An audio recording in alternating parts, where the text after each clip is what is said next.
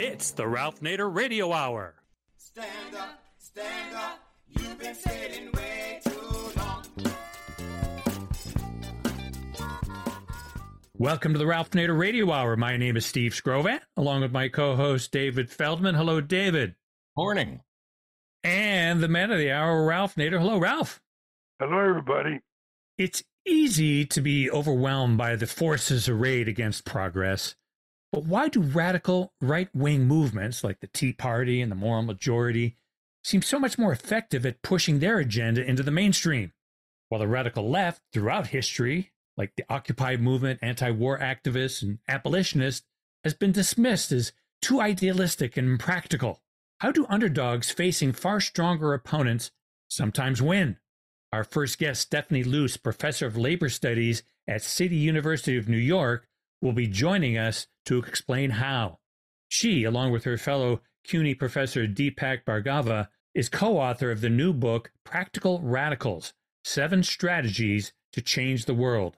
Practical Radicals is a handbook in the tradition of Saul Alinsky's Rules for Radicals and Sun Tzu's The Art of War, and it offers winning strategies, history, and theory for a new generation of activists. And we're going to close the show today with a visit from our good friend and resident constitutional law scholar, Bruce Fein. Bruce and Ralph are going to talk about the recent death of Russian dissident Alexei Navalny. As always, somewhere along the line, we'll check in with our unwavering corporate crime reporter, Rosa Mokhiber. But first, what can progressive activists learn from the art of war? David? Stephanie Luce is professor of labor studies at the School of Labor and Urban Studies and professor of sociology at the Graduate Center at City University of New York. Professor Luce is best known for her research on living wage campaigns and movements. She's the author of Fighting for a Living Wage and co-author of The Living Wage, Building a Fair Economy and the Measure of Fairness. Her latest book, co-authored with Deepak Bhargava, is Practical Radicals, 7 Strategies to Change the World.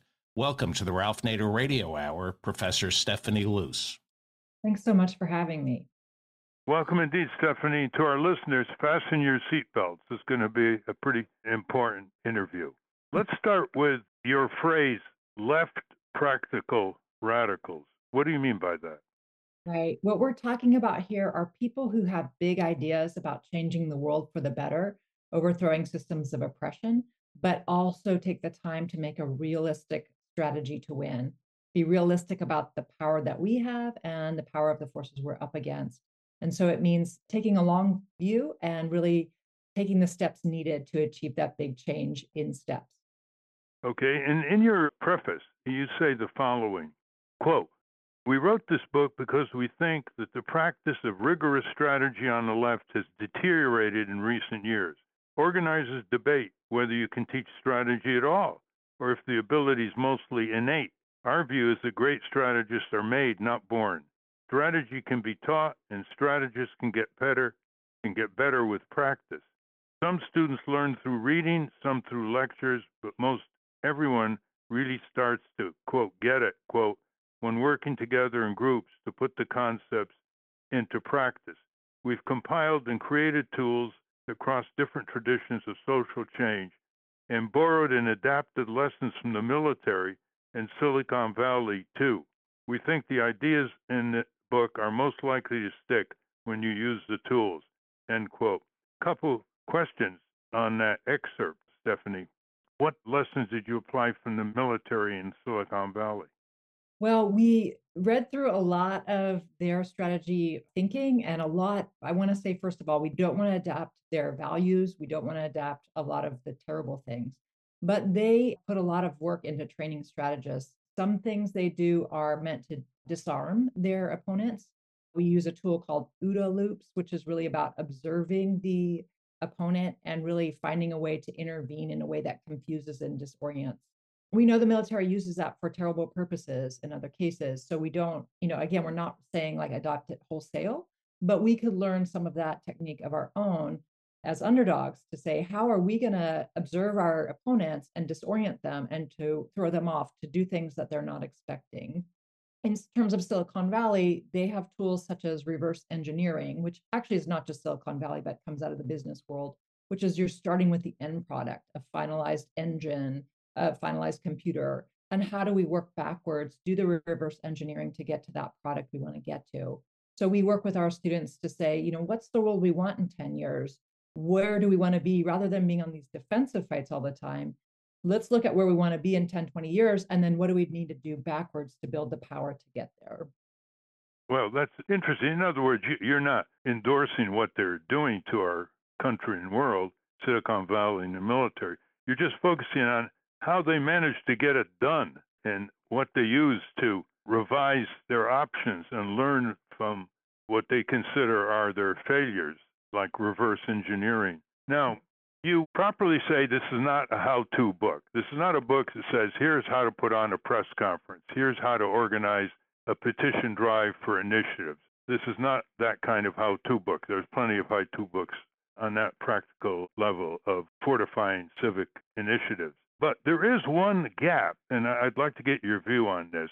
There's such a thing as a civic personality that is a huge Achilles heel of the drive to train people civically. You can train people civically just as you have outlined in this book, Practical Radicals, 7 Strategies to Change the World by New Press.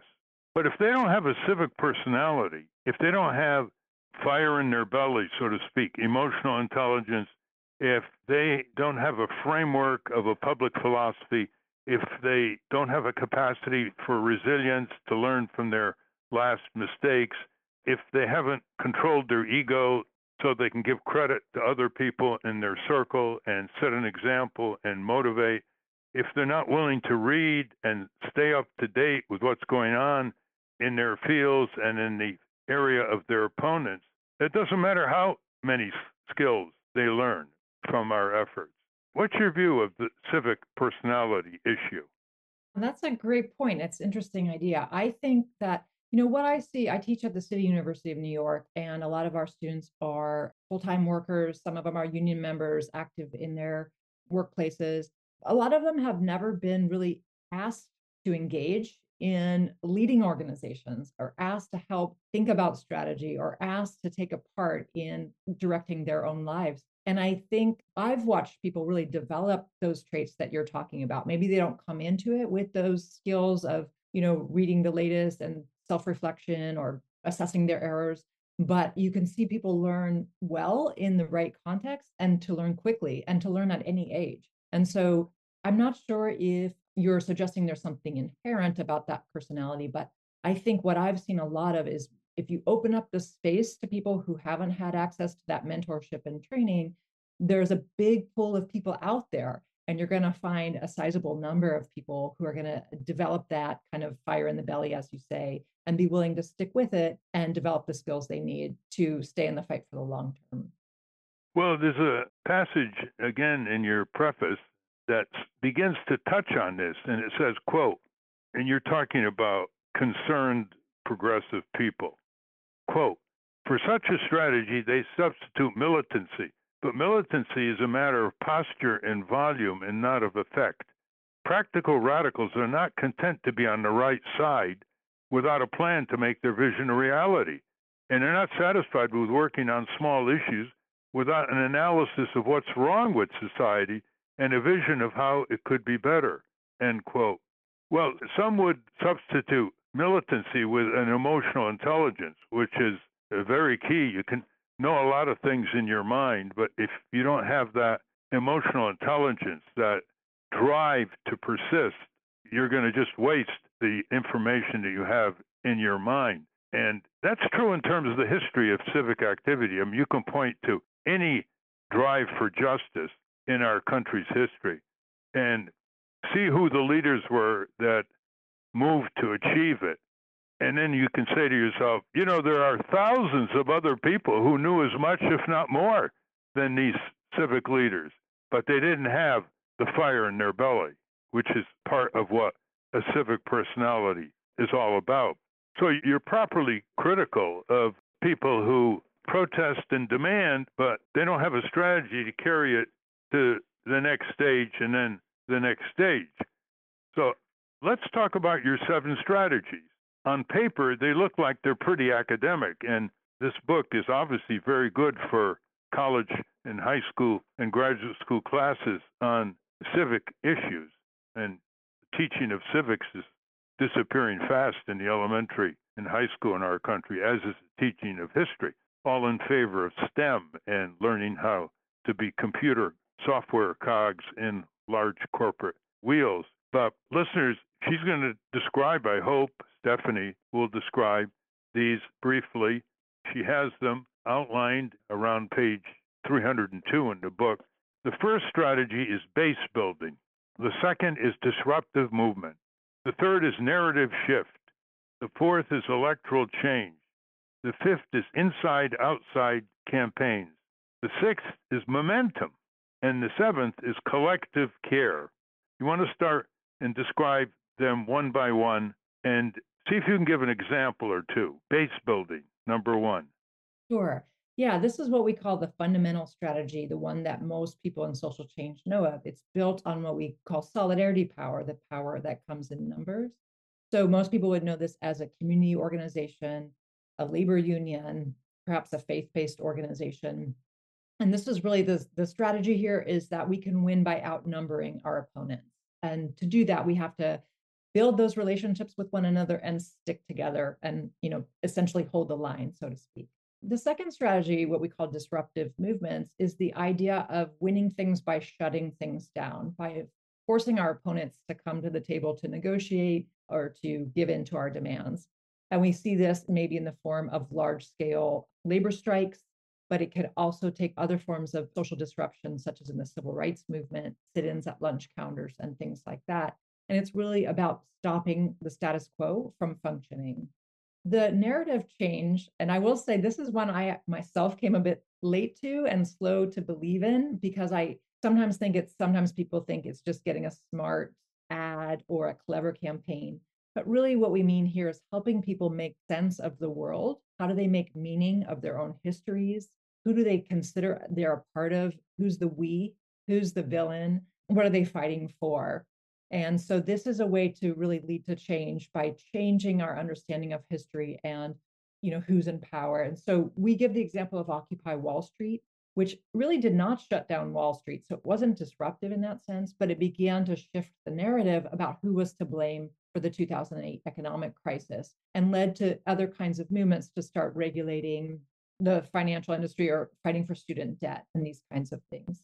The fourth one I think is a little easier for most people to understand: electoral change. And we're raising it here as a standard way to make change, but we critique the model that you often see that's very candidate driven by the two parties. And it's a very rote model that doesn't really involve people. It doesn't build a base. It doesn't really engage people in politics, in governance. So we're talking about electoral change as being the power to govern. And alongside that, inside outside, is when you have a few sympathetic legislators to work with, you can work with them to pass major legislation that can have a big impact on people's lives, whether it is a minimum wage law, healthcare access, or it could be to stop fracking, things like this. It's working with the outside social movements to pressure legislators to make change. The momentum model is an idea that's been around a long time, but has a newly named as the momentum model in the last decade or so. And this is trying to really bring in the combination of the base building to bring in lots of volunteers, lots of activists to really change the understanding of a big issue, such as around the marriage equality issue, such as movements to take down dictators in other countries, like taking out Milosevic, Serbia, and really trying to mobilize lots of people to undermine the pillars that support the status quo and make change quickly. And it's a bit of base building because you're bringing in a lot of people, but you're also creating structures that can move quickly and fast. And then the final strategy, which we added late, which is collective care. A lot of people critique this one. They think it's just about taking care of one another as part of life. That's what we do. We're arguing it can also be strategic, because what it does is, when done well, it enables people to engage in a fight in the long term. You can't go on strike if you don't have someone to watch your children, or if you don't have a strike fund. You can't risk arrest if you don't know if you have bail. So collective care is a way of taking care of one another, doing the things that enable us to take risks and to know people have our back. And that helps us up our militancy and strategy, because we can take bigger risks and build the capacity for other kinds of struggle. Okay, that's a very good summary. Now, let's get to the core of my criticism of this book. What is, in your view, and Deepak Bhargava's view, your co author, think is the main power structure that has to be challenged across the entire range of trying to achieve a more just society? How would you That is describe the main power structure? Yeah, the main power structure we lay out in the book is, talking about the notion of racial capitalism, which really sets up the system of exploitation of the planet. It sets up the exploitation of people, and it really impedes real democracy. So that can take different forms. We also talk about how it's looked in the last 30 years in a more neoliberal form. But this really kind of undermines a lot of the major struggles that we're facing now.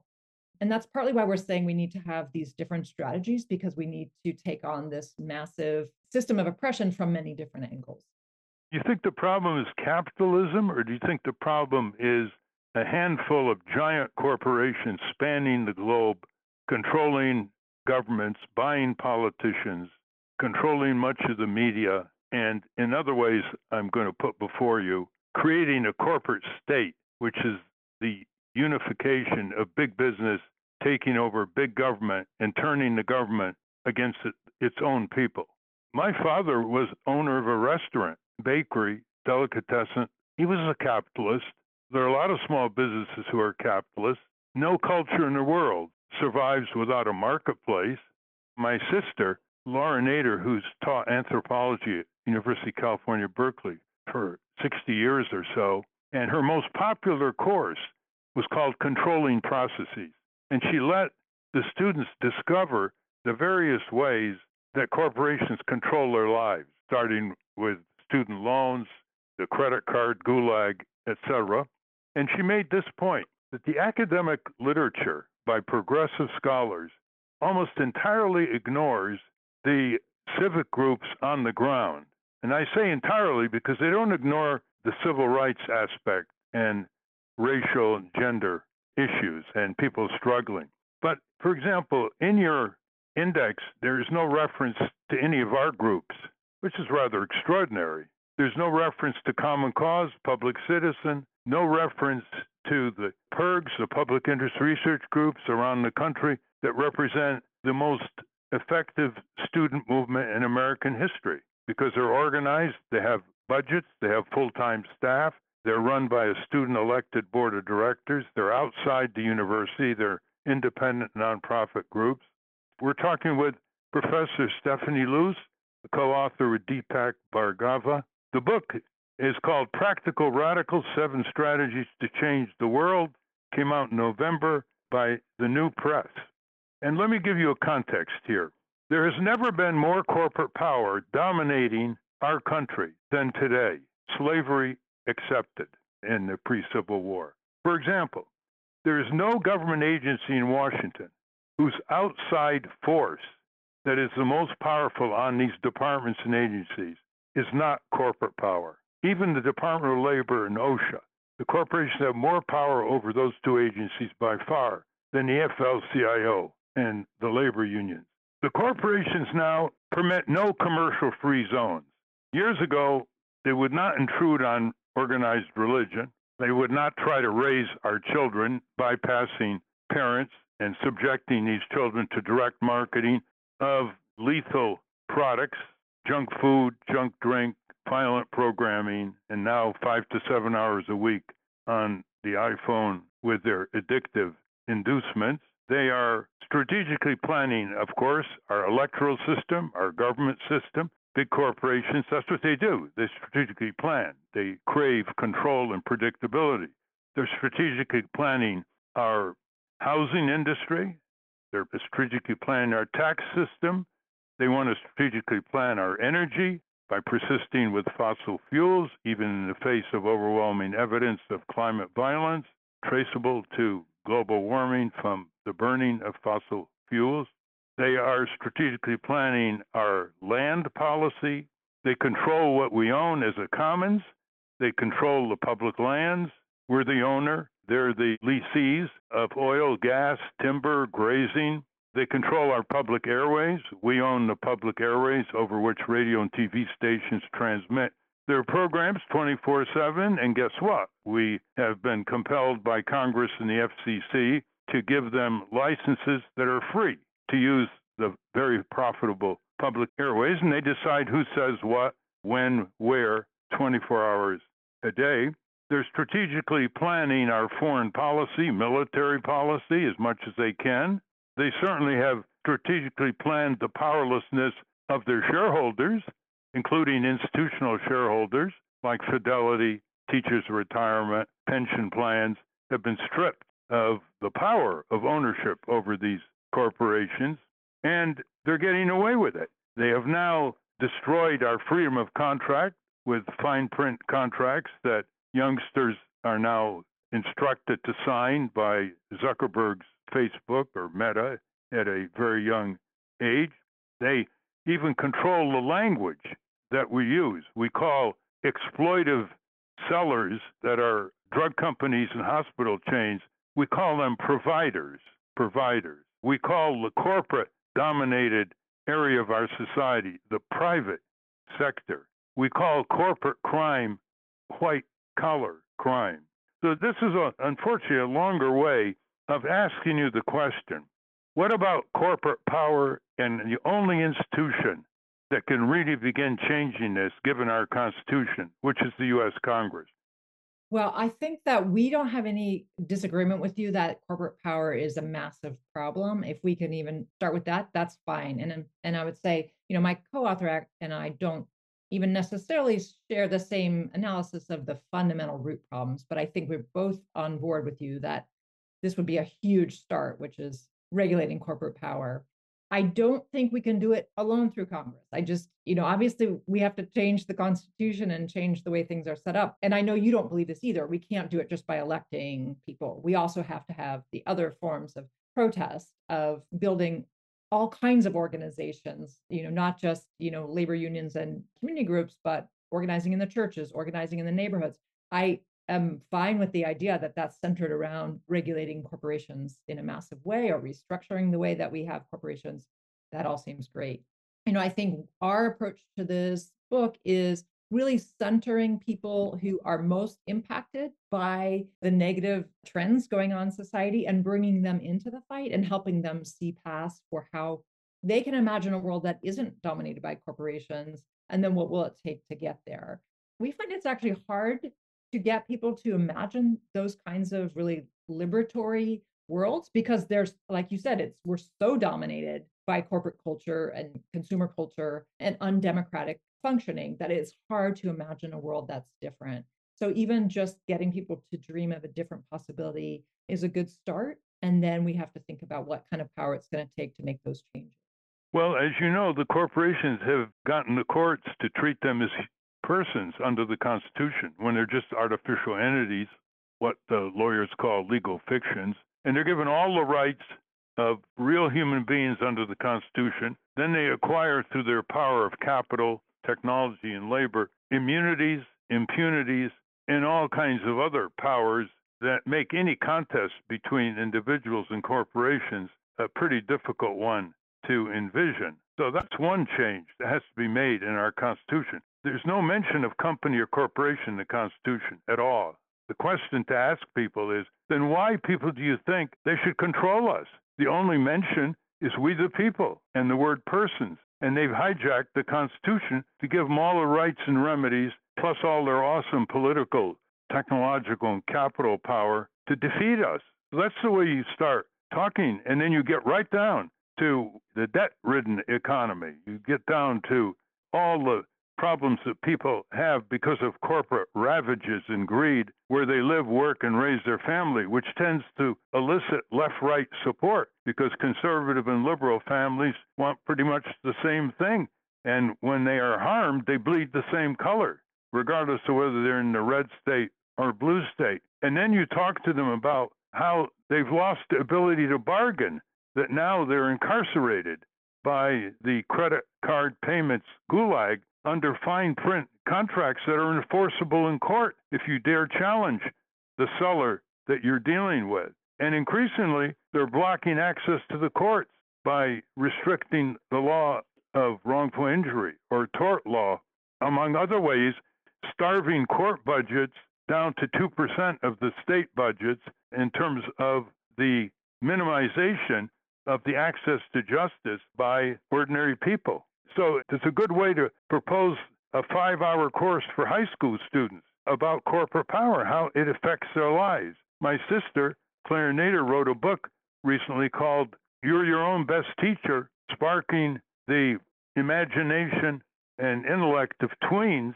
And it's directed to these 9, 10, 12, 11, 12-year-olds in terms of the power structure that's affecting them every day, what food they eat, how they look at the world, how the world looks at them. So let's get back to this one point, Stephanie. Why does the academic world, who have progressive publications like How Democracies Die by 2 Harvard professors, they never recognize the progressive civic groups in Washington, D.C. that know a little bit about strategy and tactics and have achieved things? Why is there such a gap? Between the academic world and the activist world? Yeah, because you've bridged both. You should know the answer to this question because it's puzzling us. So what's the lack of connection here, which is functionally very, very harmful to the civic movement on the ground? Well, certainly the corporations are behind a lot of the universities as well and behind the academic research, what gets funded, what gets published, what gets supported. There's certainly a corporate bias in every element of society. So that certainly is in the academic world as well. I certainly saw it, teaching in labor studies. We are under a lot more scrutiny sometimes than the business school, that's for sure. So yeah, I think it's just a real challenge as to what the academy respects and privileges. It's a real problem. And before we get to Steve and David Hannah's questions, just one more here. In our desperate attempt to motivate new citizens, we talk about Occupy Wall Street. That's, citizen groups do that, academic studies do that, you do that in your book. We talk about the Seattle rally challenging and putting on the media map the horrors of corporate managed foreign trade, how it's hollowed out communities and sent jobs over to fascist and communist dictatorships who know how to put workers in their place in those countries. Talk about Black Lives Matter and the millions of people who demonstrated. And in the judgment of some of us, that's all true, but it's basically at the skirmish level. Most of those movements didn't have legs. They didn't create new civic advocacy groups. They didn't raise more money. The investment in civic activity is trivial compared to what they're up against in the corporate world and the money going into the political world by corporate donations and secret PACs and all that. Why do you think our side keeps trumpeting these very valiant but very minor movements that really don't go anywhere? Occupy Wall Street, it should have moved into the minimum wage struggle when it was in the eye of the mass media. And I spoke to about 200 of these people. Occupy Wall Street had its, as you know, its tents in places all over the country, not just near Wall Street. And I said, look, you've got the eye of the media like no other group in recent years. Why don't you move for a federal minimum wage? And they both said, we're nowhere near that organized, Ralph. And they chuckled, and they were probably right. But here's the federal minimum wage, although the states have changed some of the minimum wage, and it's gone to 15 in some areas, it's still $7.25. What does that say about the organized labor movement and the progressive citizen movement? I agree with you on the point about, there's a lot more attention given to these big protests than other kinds of organization. I mean, they are flashy and they catch people's eye because they are in your face, right? So that will catch the media attention. But I think there has been academic work showing that these kinds of large protests have been less effective over the last decade or so for various reasons. And so people have done other research on, why is that? When do these protests win? When do they not? Do they spur other things? And I actually do think Occupy Wall Street had a pretty big impact in sparking the Fight for 15 movement. So a lot of people went from Occupy and said, okay, we need to go into things like Fight for 15, raising wages in cities and states. Some of them went into the Bernie Sanders campaign. Some of them went into the student debt campaign. So I think that we don't necessarily need to think them as opposites. They can be supporting each other. A large protest brings in new people who hadn't been engaged before. And then not all of them, but many of them can then channel into building institutions or joining existing institutions. Still, however, to be directly realistic, which is the theme of your book, overall, corporate power is becoming ever more dominant. And look at the military and foreign policy, which is not much covered in your book. Look what's going on in the world. How would you characterize your book's relevance to U.S. military and foreign policy, especially what's going on in Israel, Gaza at the present time? Just to take one example, how would your book help Jewish Voice for Peace and other groups around the country who are, if not now, for example, we've had both on our programs, other groups who are building a tremendous public opinion for ceasefire, humanitarian aid, two-state solution. It's getting into the 70% level. 80% of Democrats want a ceasefire. And the complete rejection of that by the dominant majority in the U.S. Congress, Republicans, Democrats, and by Joe Biden. Could you give us your views on that? Yeah, unfortunately, I wish I could give you a good answer here. I certainly would love to have one. I think that what these organizations, Jewish Voice for Peace, and if not now, they're doing the terrific work of they're saying, like, how do we look at the forces that are upholding the war in Gaza? How can we divide those? How can we peel off the elements of support? Whether it's members of Congress, whether it's city councils, labor unions, let's go after all of these different pillars of power in society and peel them off one by one to bring them to our side. It still has not resulted in a ceasefire, as we know. So I don't have a quick answer for you here, but I think what they're doing is right, which is taking a diversity of tactics and trying to divide the ruling coalition and play them against one another. No doubt. They have done what no one has done in decades on this issue, and they have transformed public opinion. They've connected with the civil rights movement, the Native American rights movement, and we applaud them for that. But they've also illustrated how powerfully entrenched the militaristic interests, and I'm not just talking about the pro-Israeli government right or wrong lobby, I'm talking about the defense industry is making so much money off these U.S. taxpayer-financed weapon systems to Israel, and if they pass the $14 billion genocide tax, even more so. So this is the most powerful civic challenge since the 1940s on the U.S. military and foreign policy in the Middle East, and it's hardly changed anything in Washington, D.C., which indicates how much work has to be done. And this book, this main message, listeners, you should give it to your local library. You should make it part of a book club discussion in your living room. And the main theme of this book is, look, democracy is not just something to intone. It requires work. And work requires strategy. It requires developing stamina. It requires continuing to endure loss after loss after loss, as Eugene Debs instructed us, until we win. It requires resiliency. And that's the message of this book, Practical Radical, 7 Strategies to Change the World. Steve?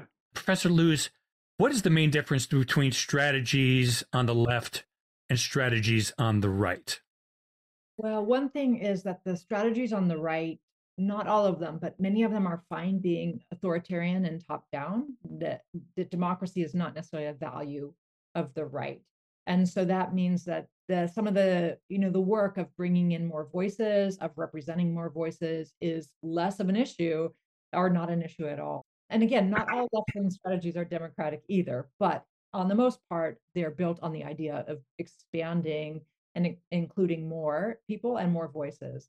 So that shapes what we can do. The other big difference is the strategies on the right are generally backed by the status quo. They're backed by the resources, controlling production, controlling the wealth, and controlling the courts and the laws. And so they have a lot more tools on their side. And the strategies on the left are generally, we call them underdog strategies because it's fighting the status quo. David? Professor Luce, Henry Ford, his union bashing notwithstanding, said he paid his workers a livable wage because well-paid workers buy cars. 2/3 of our GDP is what American consumers purchase. So we always assume that corporate CEOs are evil geniuses, but is it possible they're not as smart as we automatically assume? Is it possible we're up against ill-informed idiots? And if so, how do we defeat ignorance in the C-suite, the corporate suites? Well, for sure, I don't think they're all geniuses, that's for sure. And a lot of them are not long-term strategists of their own. They're just simply responding to the markets on a daily basis, very short-term thinking. A lot of them are undermining their own interests in the long term by pursuing that short-term profit. But the challenge is that they have all these, as I just said, like they have everything stacked in their favor. So the Constitution has been interpreted in their favor, as Ralph said. The courts generally rule in their favor. I think your initial point here is about, consumer spending. Can we wield that as an economic weapon? And I do think we've used the power of the consumer in ways effectively in the past, such as whether it's the bus boycotts in the civil rights movement, the Great Boycott. It can be used. I just think it's much harder to do because often, that corporate power is obscured. We don't really even know for sure who's pulling what strings behind which corporation. And so really being effective in the targeting is a challenging thing to do. I think we should keep boycotts on the table as a strategy or pension work as a strategy. It's just, it has to be done with a really sharp research to figure out who's the appropriate. Hannah? Professor Luce, as a young person in America, we're told to dream big. And reading some of the case studies in your book, I'm curious if there isn't more value in dreaming small. A lot of the issue-based organizations, issue-based activist groups that are so successful and radical seem to lose their teeth when they try to get big. Looking at the gay men's health crisis and ACT UP, the modern iteration organizations like Housing Works, fight against their own staff unionizing. So I guess, maybe treating gay men's health crisis as a case study, what would your response be to my question about maybe dreaming small is a way to stay radical and practical, to use your terminology? Yeah, I love that question. It's a great one.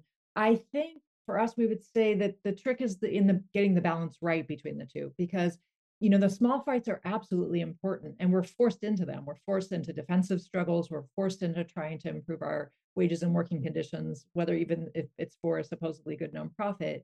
We need to engage in those fights because they're often for our survival or our daily needs. The question we're thinking is, how do we get beyond just those small and defensive fights so that we're not so pushed into the corner and always fighting the defensive fights and making these hard choices? Can we, in fact, do both at the same time, where we have the bigger dreams, where we want to win, healthcare for all, for example, but then that's far off. And so how do we do the small steps that build to that? So each small fight is bringing in new people to the fight, changing the narrative, building our infrastructure, building our leadership, building the capacity so that each of those small fights is not just a small fight of its own, but building something more powerful. Just the cases of a lot of workers fighting their employers to unionize in these small workplaces, that's important. But even if they succeed, the workplace can shut down. And so we need larger structural changes that also give workers protections that aren't so dependent on the employer. And what's your view of third parties as an avenue into the electoral system in Congress and state legislatures and city councils? So this is one of the areas that I personally was first involved in as an activist, helping to form what was called Progressive Dane and Progressive Wisconsin, a third party in Wisconsin. And it was very near and dear to my heart. We won a lot at the local level. We won school board, city council races.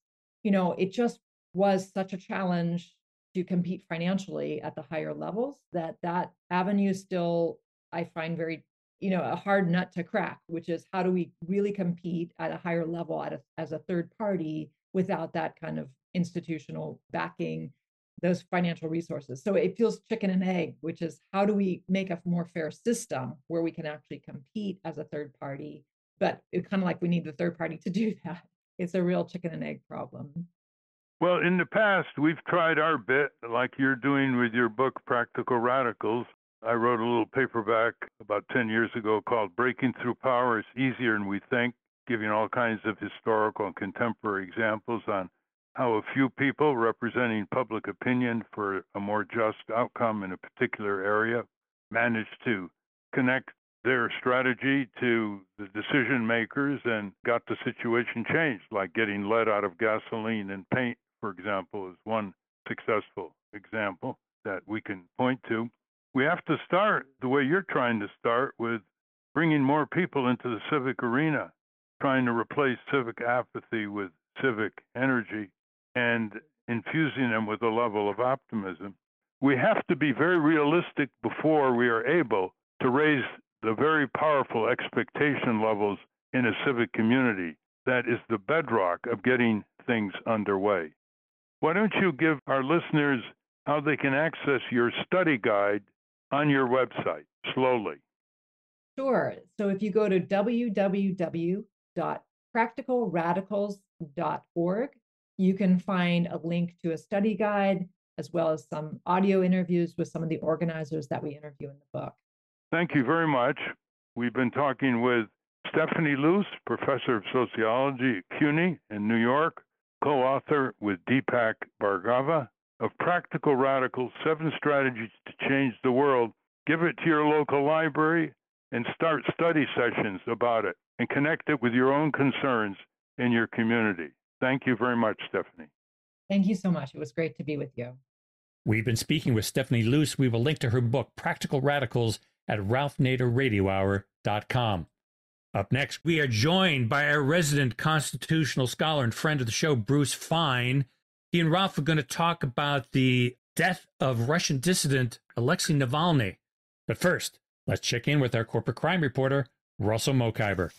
From the National Press Building in Washington, D.C., this is your Corporate Crime Reporter Morning Minute for Friday, February 23, 2024. I'm Russell Mokhiber. A new environmental working group study has found that chlormequat, a little-known pesticide, is in 4 out of 5, or 80% of people tested. The analysis of chlormequat in the bodies of people in the United States rings alarm bells because the chemical is linked to reproductive and developmental problems in animal studies, suggesting the potential for similar harm to humans. The group tested for the presence of chlormequat in urine collected from 96 people between 2017 and 2023. The chemical was found in the urine of 77 of them. Just as troubling, the group detected the chemical in 92% of oat-based food products, including Quaker Oats and Cheerios. For the Corporate Crime Reporter, I'm Russell Mokhiber. Thank you, Russell. Welcome back to the Ralph Nader Radio Hour. I'm Steve Skrovan, along with David Feldman and Hannah and Ralph. We're going to close the show today with a visit from our good friend and resident constitutional law scholar, Bruce Fein. Bruce and Ralph are going to talk about the recent death of Russian dissident Alexei Navalny. Welcome to the Ralph Nader Radio Hour, Bruce Fein. Thank you. Bruce, in your travels around the world with your work in international law practice, you've seen a lot of courageous people who stand up to dictatorships, to corporate despots, and take great risks to stand for principles of justice. What's your view of the career of Alexei Navalny, who suddenly was found deceased in an Arctic prison under orders of Vladimir Putin at the age of 47? Well, my experience is that Navalny is at the summit of courage. He uniquely had an opportunity to resist returning to Russia, knowing that he would be targeted by Putin, who was notorious already for killing critics, and he returned anyway. He was in Germany. He'd been treated for ailment poisoning by Putin. He didn't have to return. Now, I've met dissidents who have fled under attack, under assault, but he's the only one I know who, in a composed, fearless way, looked death in the eye and walked right towards it, saying, "Fear is not in my body." Why did he do this? I believe that he believed that justice and the good of the Russian people in the long run, after centuries, if not longer, of tyranny, of oppression, lack of free speech, the upside was worth it. It was his entire being. It's really stunning that he lived as long as he did, given the very acute harsh conditions under which he lived without medical treatment. And I believe it's because he had such an enormous pride and ambition to do something that would be lasting for all the Russian people, not selfish whatsoever, that enabled him to survive without being bitter, without being resentful, as long as he did. In my view, he's virtually on a par with Socrates taking the hemlock for free speech. He definitely didn't want to be part of the group of Russian dissident exiles in other countries because he felt that his duty to the people of Russia required his presence and to be part of the risk. That's right. If you look at the other heroes, take Alexander Solzhenitsyn, and I surely do not want at all disparage, his courage and bravery writing despite the knowledge that he would be punished. Ultimately, he left Russia under the communists, came to the United States. He returned later when he didn't confront, the same kind of pariah status that Navalny had. Now, Sakharov, he stayed in the Soviet Union. He was kind of off limits a little bit because he was the developer of nuclear weapons, and the Soviet Union really is not a superpower without nuclear weapons. But Navalny is the one who was free. He knew he could have left. He probably could have won a Nobel Peace Prize. He returned anyway. And the pride in which I can express in such a human being is beyond words. Well, he was held in a cold, damp cell, solitary confinement near the Arctic in a penal colony, in a cell that was about 3 meters by 3 meters. Just imagine that. With inadequate medical treatment, and you can only imagine what kind of food he was given. And the circumstances of his death are being reported as directly or indirectly caused by orders from the Kremlin. Is there any legal remedy here, domestic or international? Well, what we know is this, that number one, the conditions of his incarceration are tantamount to torture under the Convention Against Torture. Without a doubt, solitary confinement, very, very severe deprivation of the bare necessities, including medical. And if you're the victim of torture, and I believe also, especially reinforced by the newspapers today showing a defector from the Russian armed forces to Ukraine and then to Spain suddenly gets assassinated, it looks like another hit job from Mr. Putin. Same way he ordered, the shooting down of a plane, Malaysian plane, killed 300. He's poisoned people in Great Britain. So he truly is worse than the Borgia popes poisoning all their enemies. So what is the remedy? Well, we do have in the United States uniquely a Torture Victim Protection Act, which would enable any of the persons involved in the torture and killing of Navalny to be sued. The difficulty you have at present is personal jurisdiction. If they've never come to the United States and don't have any contacts, you really have a tough personal jurisdiction issue unless Congress amends the statute, like I've urged them to do, to say that when you have a universal crime like torture, extradition, killing, it constructively occurs everywhere in the world, including the United States, and there is personal jurisdiction. Now, absent that, there's obviously the International Criminal Court. In my view, this is clearly part of a pattern, a crime against humanity. We already have Mr. Putin being indicted by the International Criminal Court for his actions in Ukraine. However, the International Criminal Court doesn't have any enforcement mechanism, and I don't think any of us on this program think he's really going to be, hailed before the International Criminal Court for a trial, unless he's overthrown or I don't think the world would survive if we attacked Russia.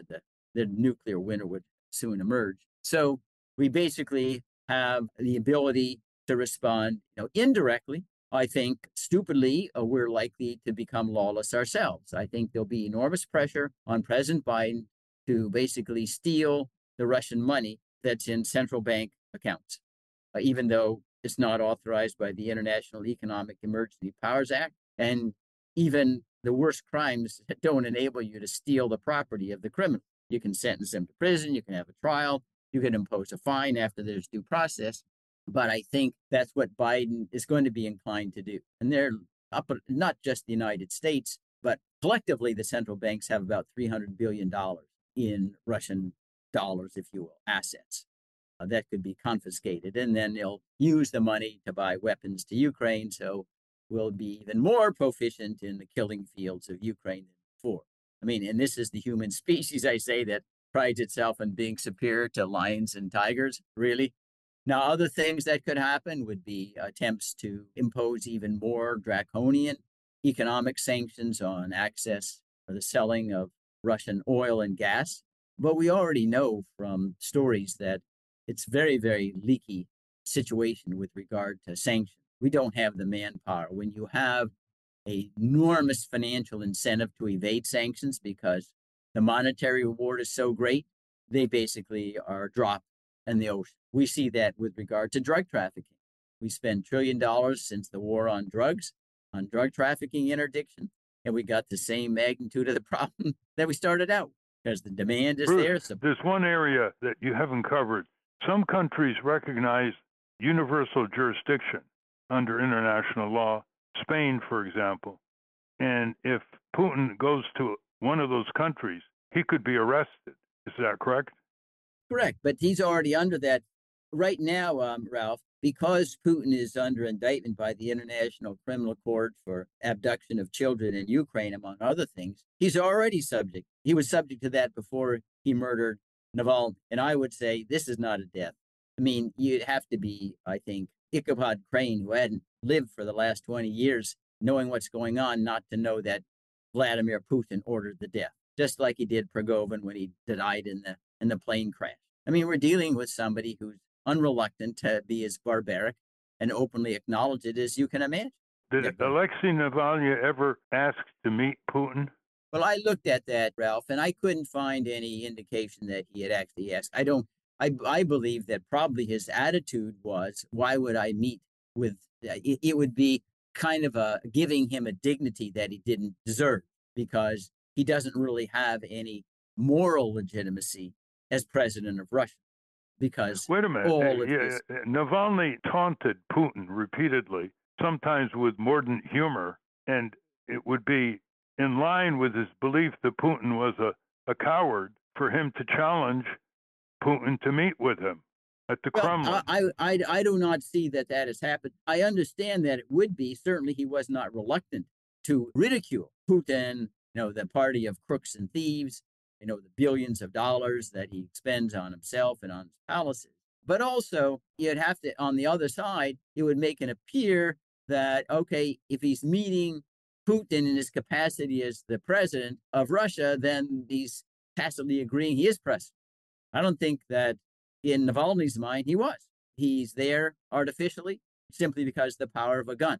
Why acknowledge, his legitimacy? He obviously was willing to tried to run against him in political campaigns, but Putin blocked any of that kind of avenue of redress. But I certainly no, it's important to say that Navalny's wife, who is in exile, has assumed the mantle for his legacy in leading the way with others for a more democratic and just Russia. Thank you very much, Bruce Fein. Thank you, Ralph. Bruce, if you have just a second, Francesco had a question. Yeah. You speak very highly of Navalny's bravery and standing up to Putin, comparing him to Socrates. What about his deplorable past comments about Muslims being equivalent to cockroaches? And similarly, praise Solzhenitsyn, but was he not a virulent anti-Semite? I don't know whether Solzhenitsyn was a virulent anti-Semite. Surely at the time he wrote, and Solzhenitsyn was dedicated, to the Orthodox Russian Church, which he thought was, I think, much superior than I would evaluate it. But we're not talking about saints. Even Socrates had his blemishes. He was a little bit prideful that the oracles of Delphi told him he was the wisest man in all of Athens, and scorned others because they believed they knew things that they didn't know. So I agree with your observation that Solzhenitsyn did have his blemishes. I don't really think that he was comfortable with majority rule. He had kind of a superiority complex, but we're dealing with, matters of degree. And in terms of courage, I don't think you'd get a whole lot of people who would have done what he did in confronting Putin. But I say, I really do not think that the circumstantial evidence is any less than beyond a reasonable doubt. Nobody in their right mind doesn't understand Putin ordered this every bit as much as MBS ordered the killing of Khashoggi. Really, underlings are going to decide on their own to kill somebody that prominent. Doesn't happen in terrorists. No way. Right. Remember, it goes back to Henry II. Putin rid me of this turbulent priest. Suddenly, Beckett dies. Yep. Yeah, it's obvious his transfer to an Arctic penal colony was just the setup. I want to thank our guests again, Stephanie Luce and Bruce Fine. For those of you listening on the radio, that's our show. For you podcast listeners, stay tuned for some bonus material we call the Wrap-Up, featuring our very own Francesco DeSantis with, in case you haven't heard, a transcript of this program will appear on the Ralph Nader Radio Hour Substack site soon after the episode is posted. Subscribe to us on our Ralph Nader Radio Hour YouTube channel. And for Ralph's weekly column, it's free. Go to nader.org. For more from Russell Mokhiber, go to corporatecrimereporter.com. The American Museum of Tort Law has gone virtual. Go to tortmuseum.org to explore the exhibits, take a virtual tour, and learn about iconic tort cases from history. We have a new issue of the Capitol Hill Citizen. It's out now. To order your copy of the Capitol Hill Citizen, Democracy Dies in Broad Daylight, go to capitolhillcitizen.com. And remember, Ralph wants you to know to continue the conversation after each show, go to the comments section at ralphnaderradiohour.com and post a comment or question on this week's episode. We read them all. The producers of the Ralph Nader Radio Hour are Jimmy Lee Wirt and Matthew Marin. Our executive producer is Alan Minsky.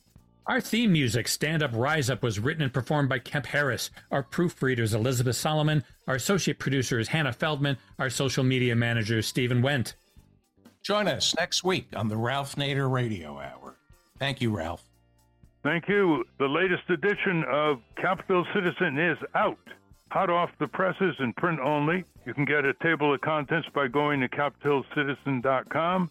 And if you like it, you can order single copies or multiple copies for your civic action circle back in your community. I have an article on collectively Congress as a weapon of mass destruction with multiple warheads. I say collectively because there are always a few exceptions in the House and Senate that are horrified by Congress's uniform impact on domestic and foreign conditions. Hi, this is Jimmy Lee Wirt, and welcome to the Wrap-Up, where Ralph has a few more things to say about what is lacking in studies of civic activism. We look at indexes in books that pour out of academia, progressive, and that operates too for some of the publications like In These Times and The Progressive and even The Nation. They don't report what we're all doing. And of course, the mainstream press is not that interested.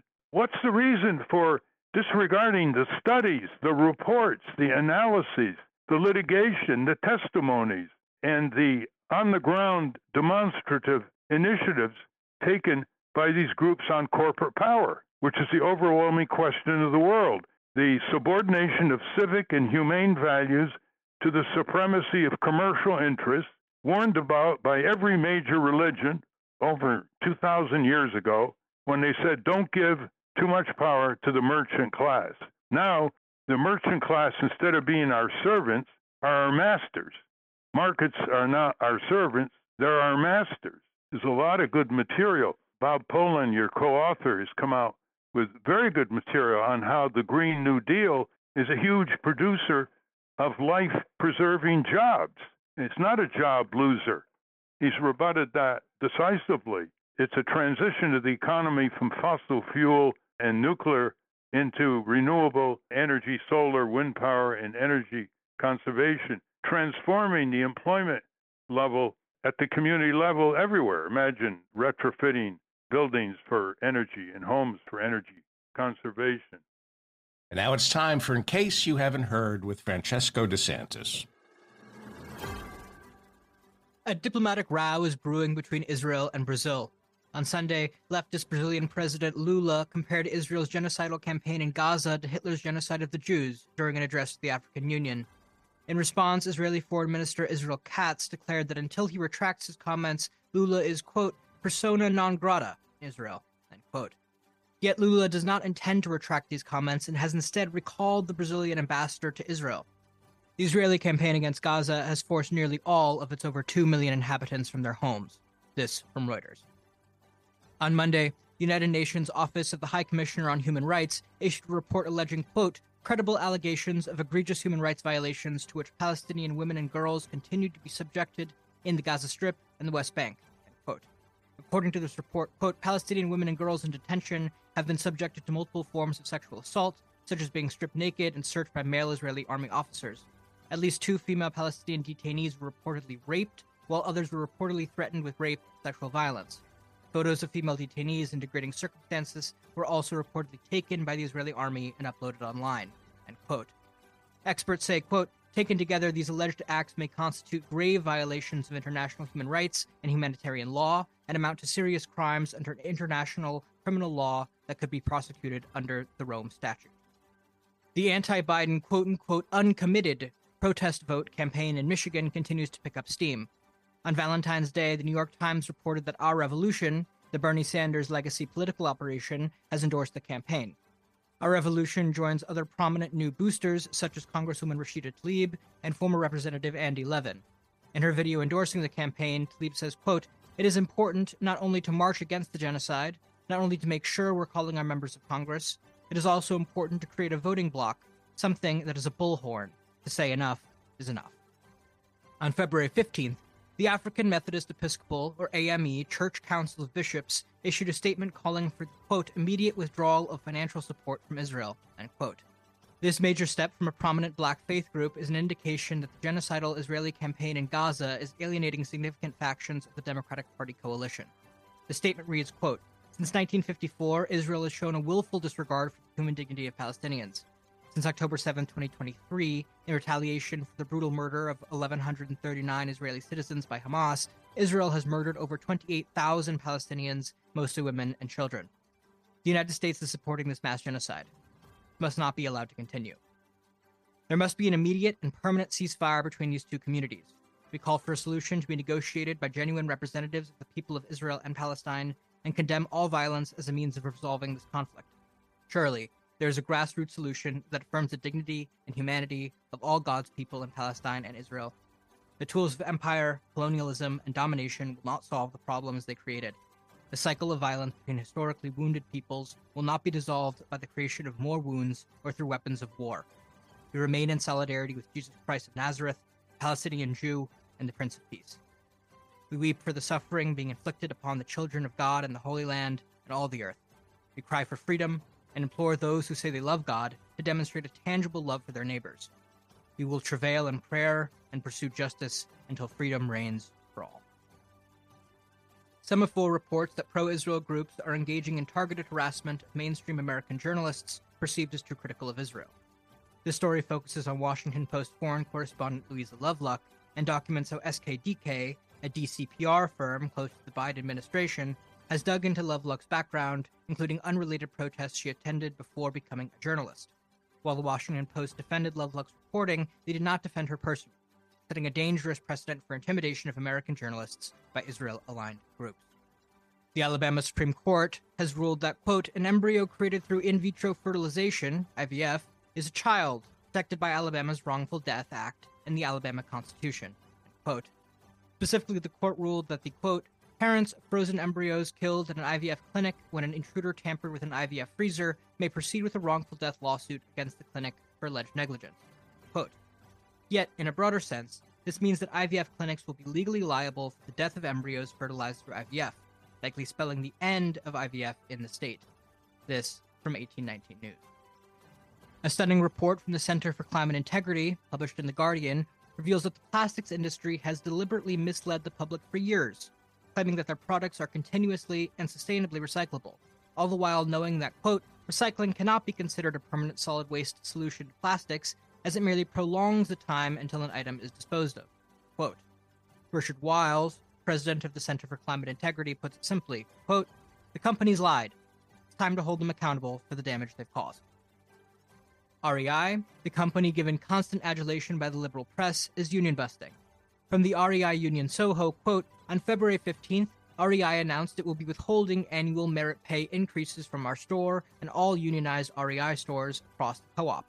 Quote, unionized workers walked off the job in protest of this blatant anti-union move. AP reports Amazon has joined SpaceX and Trader Joe's in arguing that the National Labor Relations Board is unconstitutional.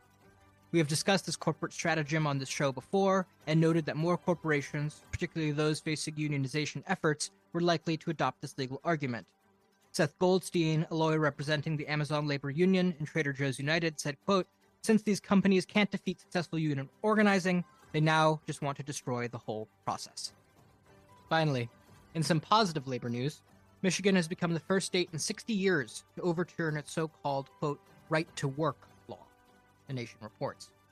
Michigan AFL-CIO President Ron Bieber is quoted saying, "This moment has been decades in the making.